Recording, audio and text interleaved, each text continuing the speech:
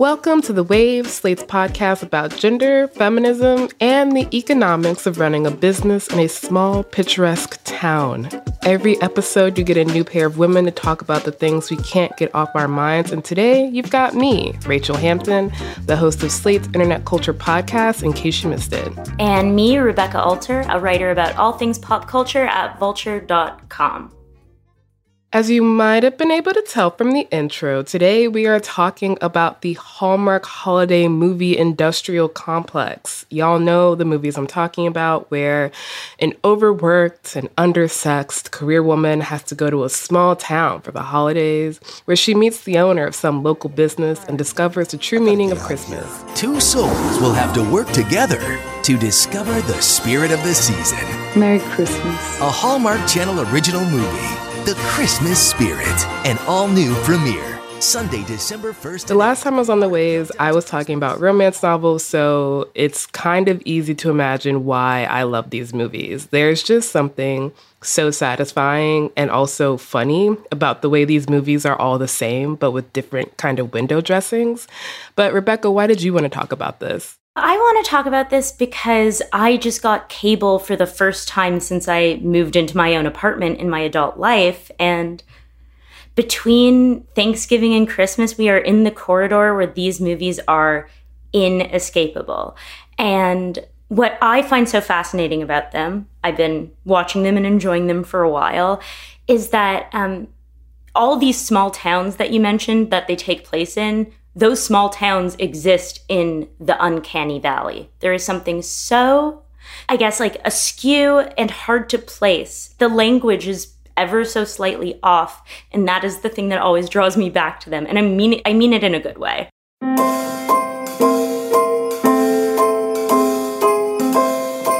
I'm truly so excited to talk about this with you, which we will really get into this after a short break. Rebecca and I will be back to define what exactly makes a Hallmark holiday movie TM and how these movies have somehow managed to stand the test of time. We will also be talking about Rebecca's experience on the set of one of these movies in the Slate Plus segment. Buried the lead. I gotta leave little teas, you know?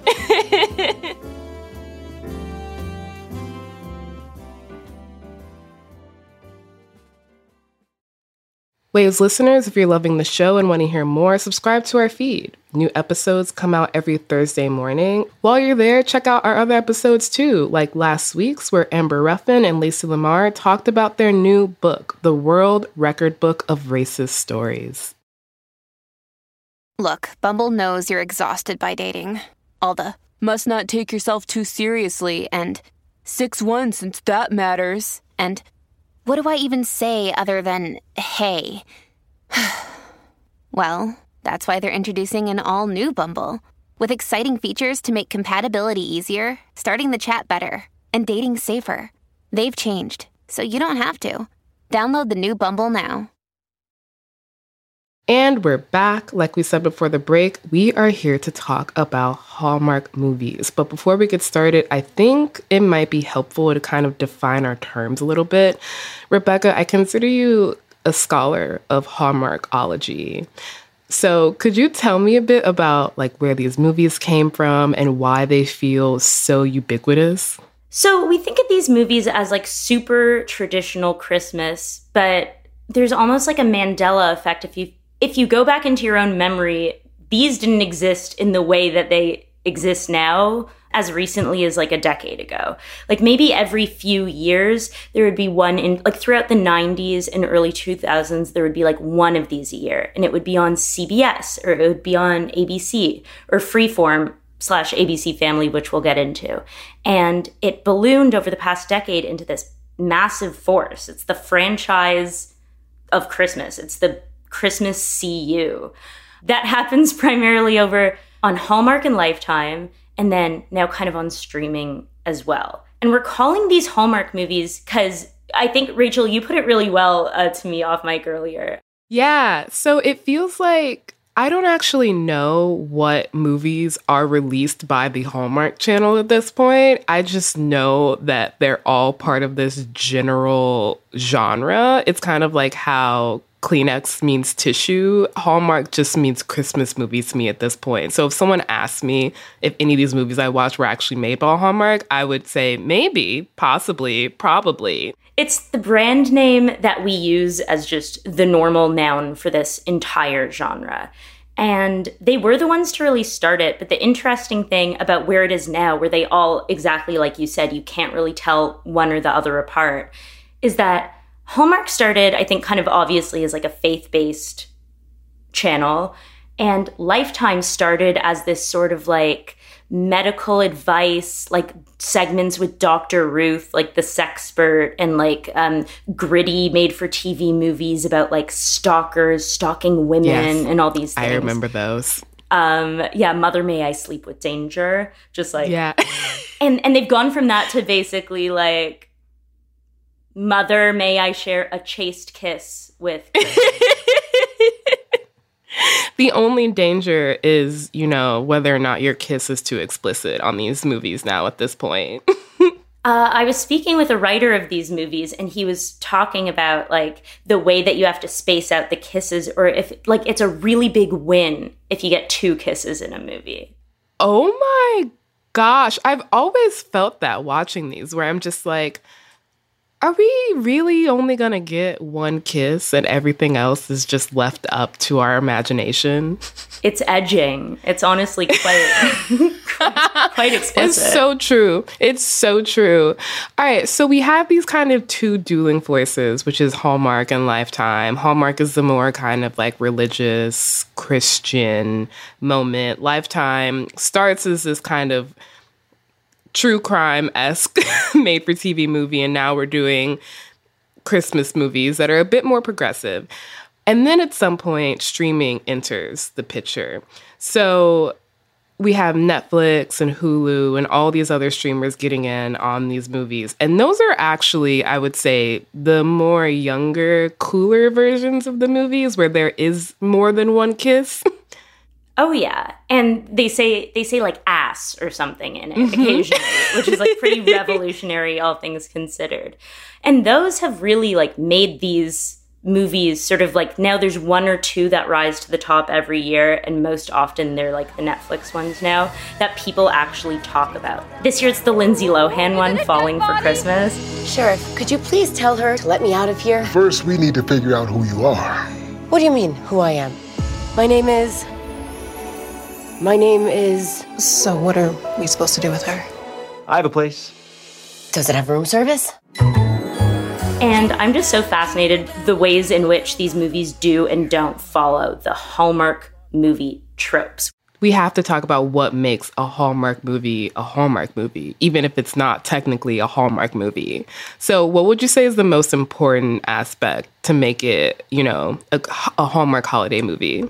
I do think the most important aspect is a lesson where it's like Christmas is about finding a boyfriend who lets you take a breather from your work. That's one message. Another is very much like conjuring up this old sort of small town Americana nostalgia, family values. A lot of this is about like family-owned businesses, which is hilarious because then you go to the commercial breaks and it's all for the sorts of like companies that made those not exist anymore. There's almost always a dead parent. These poor protagonists, they're like Disney characters. They always have a dead mom or dad. There has to be a dead mom or dad. Sometimes there's a dead spouse. The man in the small town is a widower, is also occasionally a part of this, or a single parent and a widower. There's sometimes a child involved, career woman who's realizing that maybe her career is not important, and then a man who recognizes the value of work but doesn't overvalue work, And who is a widower to prove that he is sensitive and caring. Capable of love, yes. There's almost always an in. Like a huge proportion of these are in-based movies. It's like White Lotus, whatever. We're not talking about resorts. We are talking about small, little, charming inns. And bad guys are often real estate developers. They're often these women's bosses, and they're coming here on sort of like a double mission. Yeah, it's almost anti-capitalist if you think about it. It's so strange because they love to do these loving illustrations of shopping and stores in a way that's sort of like the way a Cracker Barrel gift shop, like that front room, evokes that homey feeling. That's such a great description of the kind of vibe of these movies, is Cracker Barrel gift shop. These movies really help you get into a zone of Christmas, of December, of here's the crazy thing. I'm not even Christian. I'm Jewish. And it convinces me to be like, I need to get a tree. Like, yeah, it's after the first. Mm-hmm. It's time to start playing Christmas music. They're very effective. And I think, that's not necessarily a bad thing. I don't want to frame it as insidious because they also provide comfort. They're cozy. They're sort of always on. There's an ambient noise sort of nature to them. Yeah. It is very comforting, like you said. And I know you said you don't want to go too insidious, but there is something really interesting about the kind of return to basics idea that underlies a lot of these movies. I made a joke about it being anti-capitalist, but more accurately, it's anti-globalization, which could be radical, but really does remind me of a lot of kind of conservative Christian themes of, life was better when we were all in small towns and we didn't live in big cities and we knew our neighbors and everyone was in each other's business. That's the best way life is.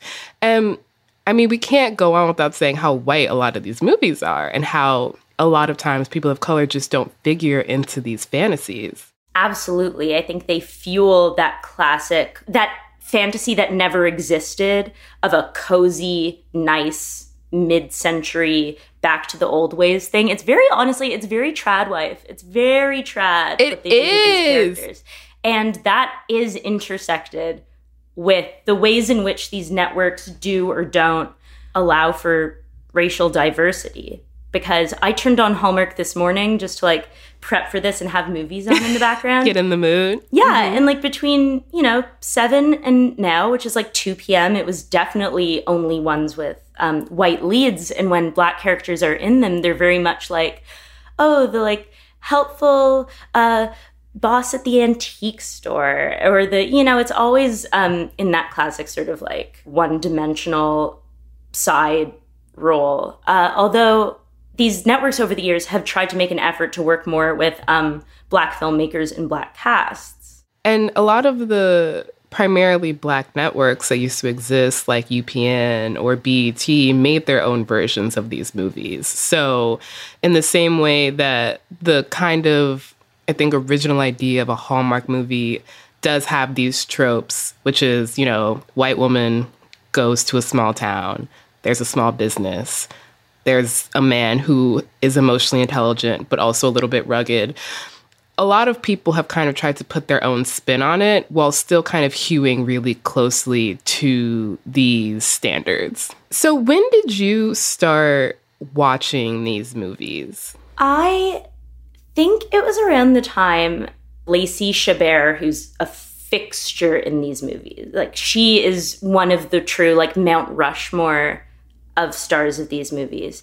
Lacey Chabert is a really kind of perfect figure to talk about because her big role, to us at least, is Mean Girls, right? And there's this way in which these movies not only trade on nostalgia as a kind of pastiche, but in their casting, I think that's primarily why I started watching them. I started watching definitely in my 20s. I remember BuzzFeed used to do roundups of the best Christmas movies coming out this season. And by best, they always meant the funniest. And one of them had Kat Graham in it. And I was just like, wait, my girl from Vampire Diaries is doing a Christmas movie and Ron Cephas-Jones was in it?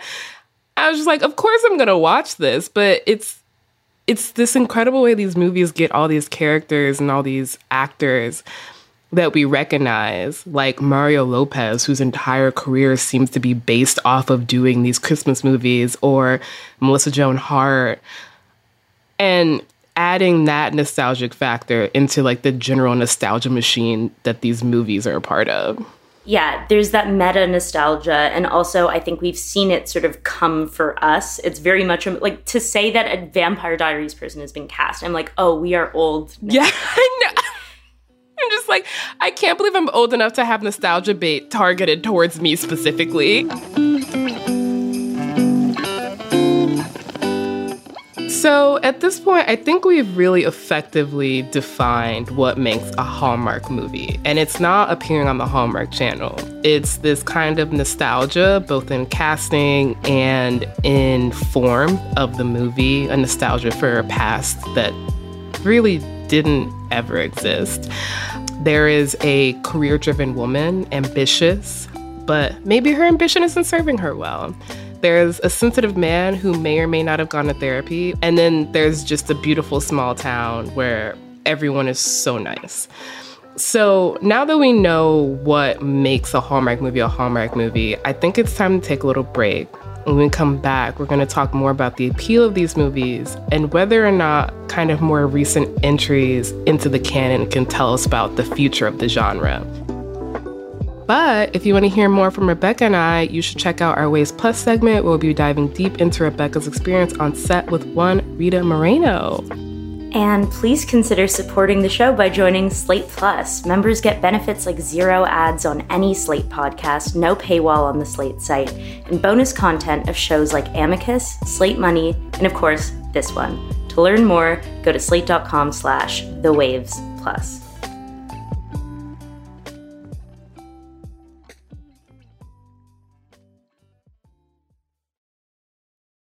When you need mealtime inspiration, it's worth shopping Kroger, where you'll find over 30,000 mouth-watering choices that excite your inner foodie. And no matter what tasty choice you make, you'll enjoy our everyday low prices, plus extra ways to save, like digital coupons worth over $600 each week. You can also save up to $1 off per gallon at the pump with fuel points. More savings and more inspiring flavors make shopping Kroger worth it every time. Kroger, fresh for everyone. Fuel restrictions apply. For the ones who work hard to ensure their crew can always go the extra mile, and the ones who get in early so everyone can go home on time, there's Grainger, offering professional-grade supplies backed by product experts so you can quickly and easily find what you need. Plus, you can count on access to a committed team ready to go the extra mile for you. Call, click Grainger.com, or just stop by. Grainger, for the ones who get it done.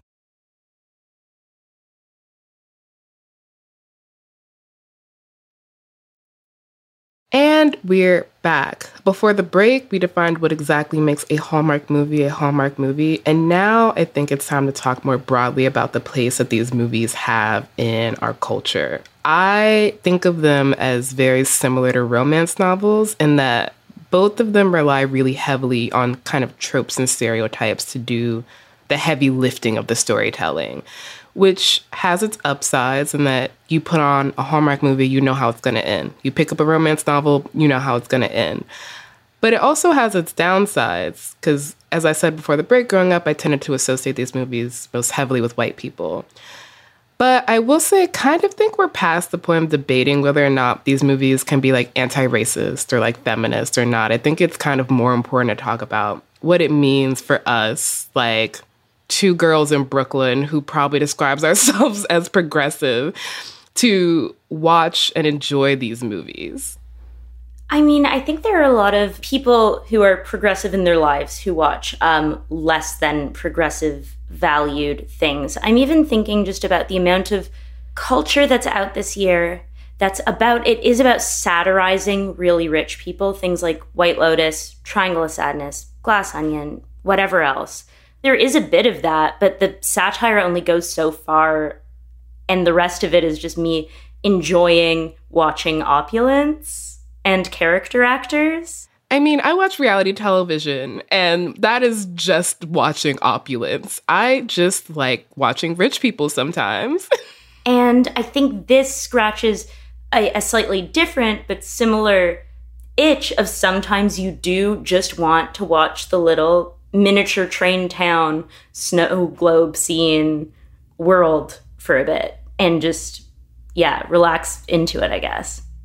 Yeah, it's the fantasy of it. And I think that's what a lot of these movies are really good at creating. I don't actually think most of them are going for realism. I would be shocked if they were.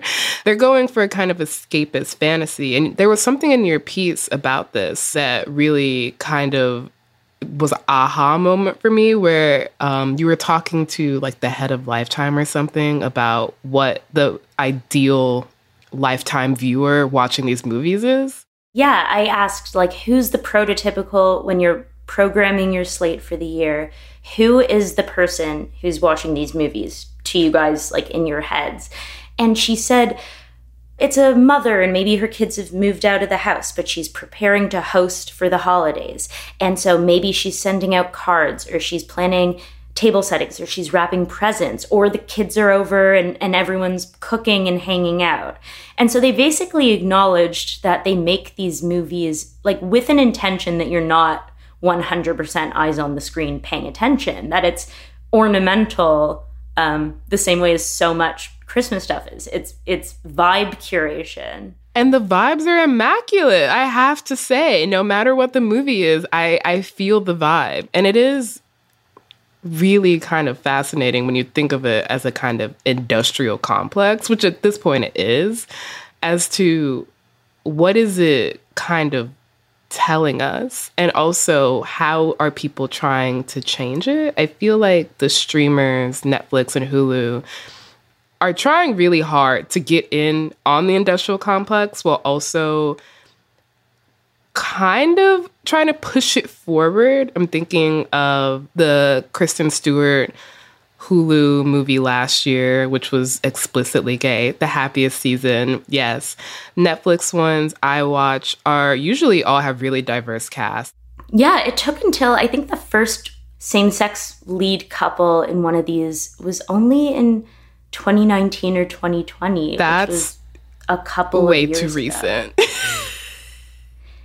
And the funny thing is, I don't know if you were following like the Bros movie rollout discourse. I have not seen the movie yet, but I was following the discourse. It's a very self-aware queer rom-com. And there are these scenes, there's a motif that gets interspersed throughout where he's watching Christmas movies on I think it's called the Hallmark channel. And they are increasingly silly. There's one that's like a bisexual Christmas. And then there's another where it's like they're holding hands around the tree and then more people come in and it's like a polycule Christmas. Beautiful. So they're really, it illustrates the gains that have been made and also the ways in which they can make a queer identity as heteronormative as possible within the confines of these movie structures. That is what is so incredible about these movies, is that they all have, like, even as they try to progress, they all have this kind of flattening effect where it's less the specificity of the communities that they're being included in the movie. It's more these communities assimilating into this genre, and whether or not that is actual inclusion or not is a really kind of interesting question of, would it be better to have a more culturally specific Hallmark movie? Or is that really what we go to Hallmark movies for? Because I don't think it is. Yeah, I'm not going to a Hallmark movie expecting to be horny at it. Like, that's not its purpose. Its purpose is to watch with your mom. Mm-hmm. It's true. Celebrate the Christmas season with stories of faith, family, and tradition. Starting October 21st, Great American Christmas is here. Do the letters GAC mean anything to you? No. Should they? No, they should not, because none of us should be paying attention to this. But I will give them the press anyway, unfortunately. It's called, I think it stands for Great American Channel or something. And I actually hope that I'm getting it wrong. I don't want to lead people to that. As you should, because anything with Great American is giving me MAGA vibes. Right? Yeah, and you're right to think so. And they are signaling that to the people they want to be watching it. But basically, I don't know if you know, there was drama a couple years ago when Hallmark aired a commercial featuring a lesbian wedding. So two brides, I think they maybe kiss in it, which for Hallmark, it's incredible. Yeah. Just anyone kissing at all. Honestly. And 1 Million Moms, like that really sort of like angry conservative Christian white Karen whatever group of people, did a letter writing campaign, and they were causing an uproar. And the actual controversy wasn't that, but it was that the CEO pulled the ad. Oh my God. So that was the controversy, is that they responded like in an affirming way. And he ended up leaving Hallmark after that holiday season. It was like January, he's gone because this was terrible press. And he ends up starting or getting involved with, I forget which, I think he started it, a new network called GAC. And the messaging surrounding GAC is all like, return to family and American values. And it's literally being like homeland values, basically. Like, it really crawls up to the line. It's giving Manifest Destiny.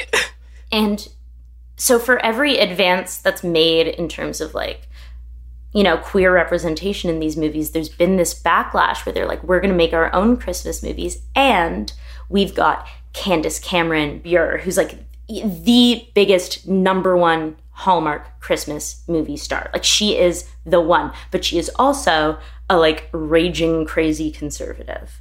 And so she left Hallmark. She went over to GAC, and she's sort of been the like face and the voice of it. And she was like asked, because this felt extremely pointed, like, oh, do you think you'll ever represent holidays besides Christmas, or just like, holidays in general? Because there are a couple Hanukkah movies now as well that exist on the streamers and on the networks. And do you think you would ever include like, gay plot lines and storylines? And she responded in a way that was something like, didn't say the word, it was very don't say gay, but it was, we are going to focus on traditional values and traditional stories of traditional families.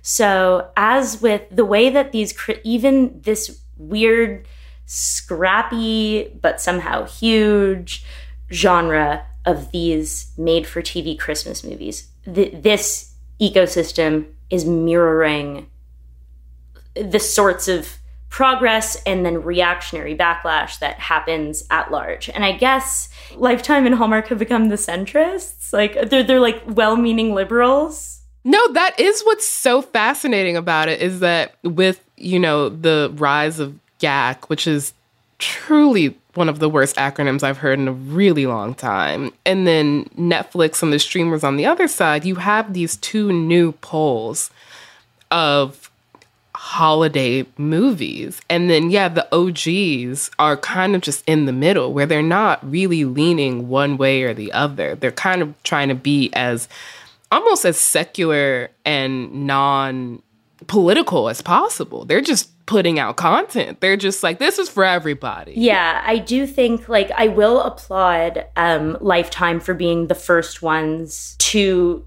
make, they did a gay one on TV and a lesbian one on TV. The lesbian one is really cute because they're in like a gingerbread house making competition. And I'm like, oh, that actually does represent my culture in many ways. I'm like, I would. It's in a adolescence right now. Because again, this isn't as old a genre as its sort of stodgy old tropes would have you believe. These only really became codified in the late aughts. So I think it's in a transitional phase, and I'm excited to follow it on its seasonal journey wherever it goes.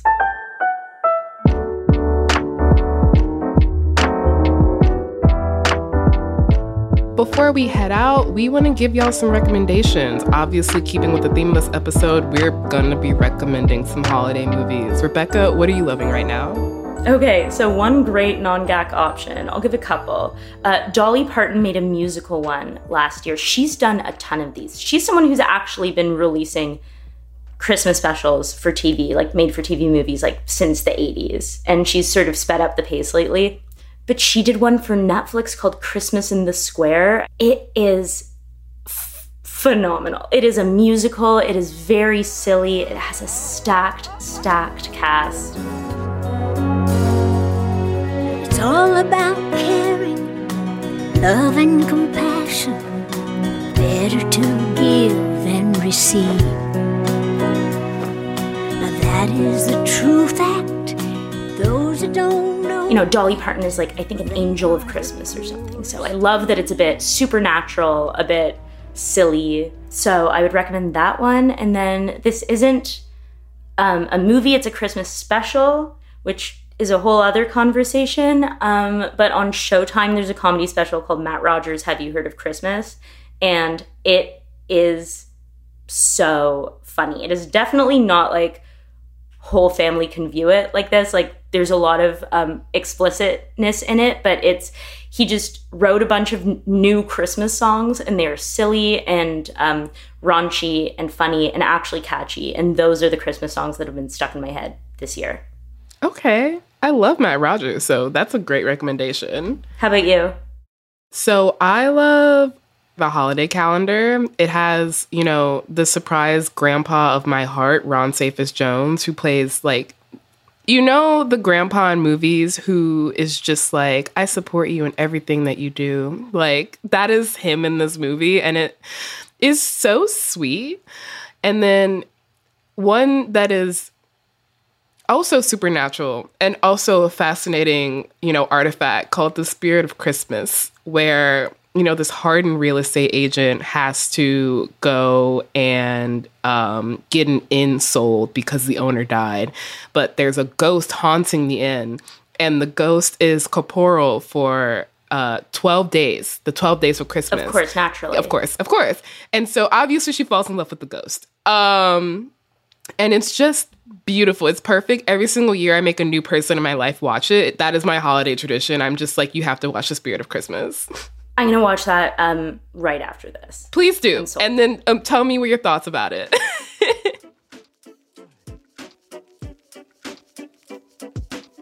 Well, that is our show this week. The Waves is produced by Chana Roth. Daisy Rosario is senior supervising producer of audio for Slate, and Alicia Montgomery is vice president of audio. We'd love to hear from you. Email us at thewaves@slate.com. The Waves will be back next week. Different hosts, different topic, same time and place.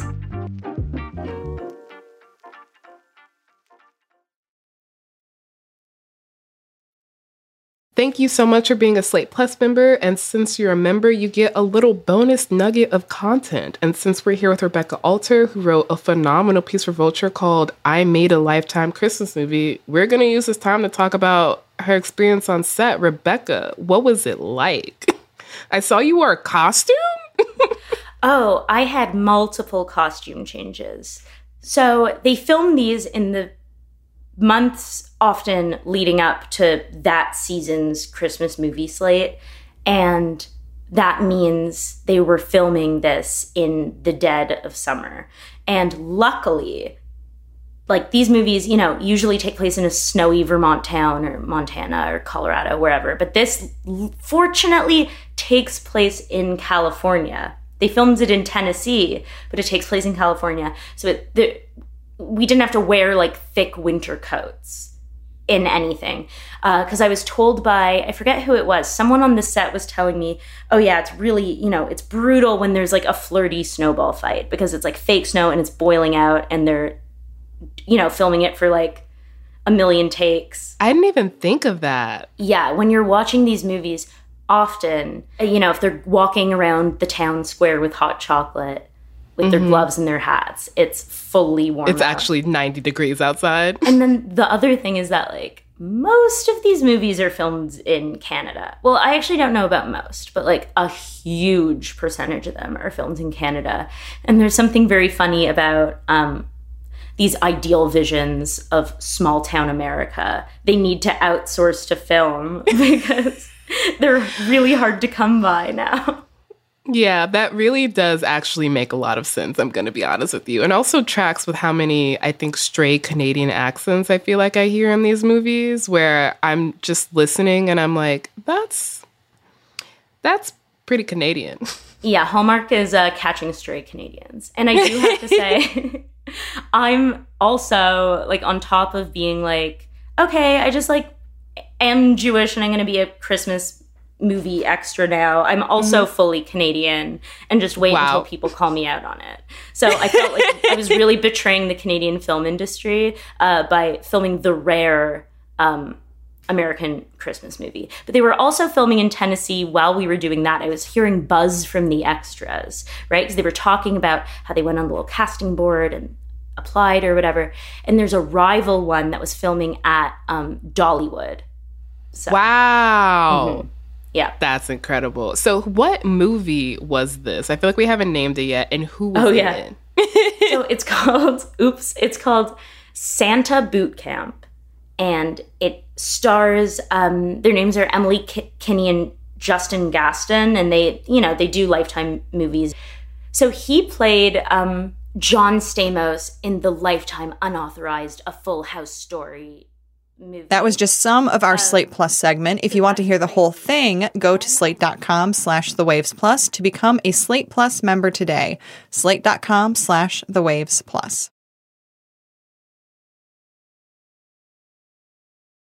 With Lucky Land Slots, you can get lucky just about anywhere. Dearly beloved, we are gathered here today to... Has anyone seen the bride and groom? Sorry, we're here. We were getting lucky in the limo and we lost track of time. No, Lucky Land Casino, with cash prizes that add up quicker than a guest registry. In that case, I pronounce you lucky. Play for free at LuckyLandSlots.com. Daily bonuses are waiting. No purchase necessary. Void where prohibited by law. 18+. Terms and conditions apply. See website for details.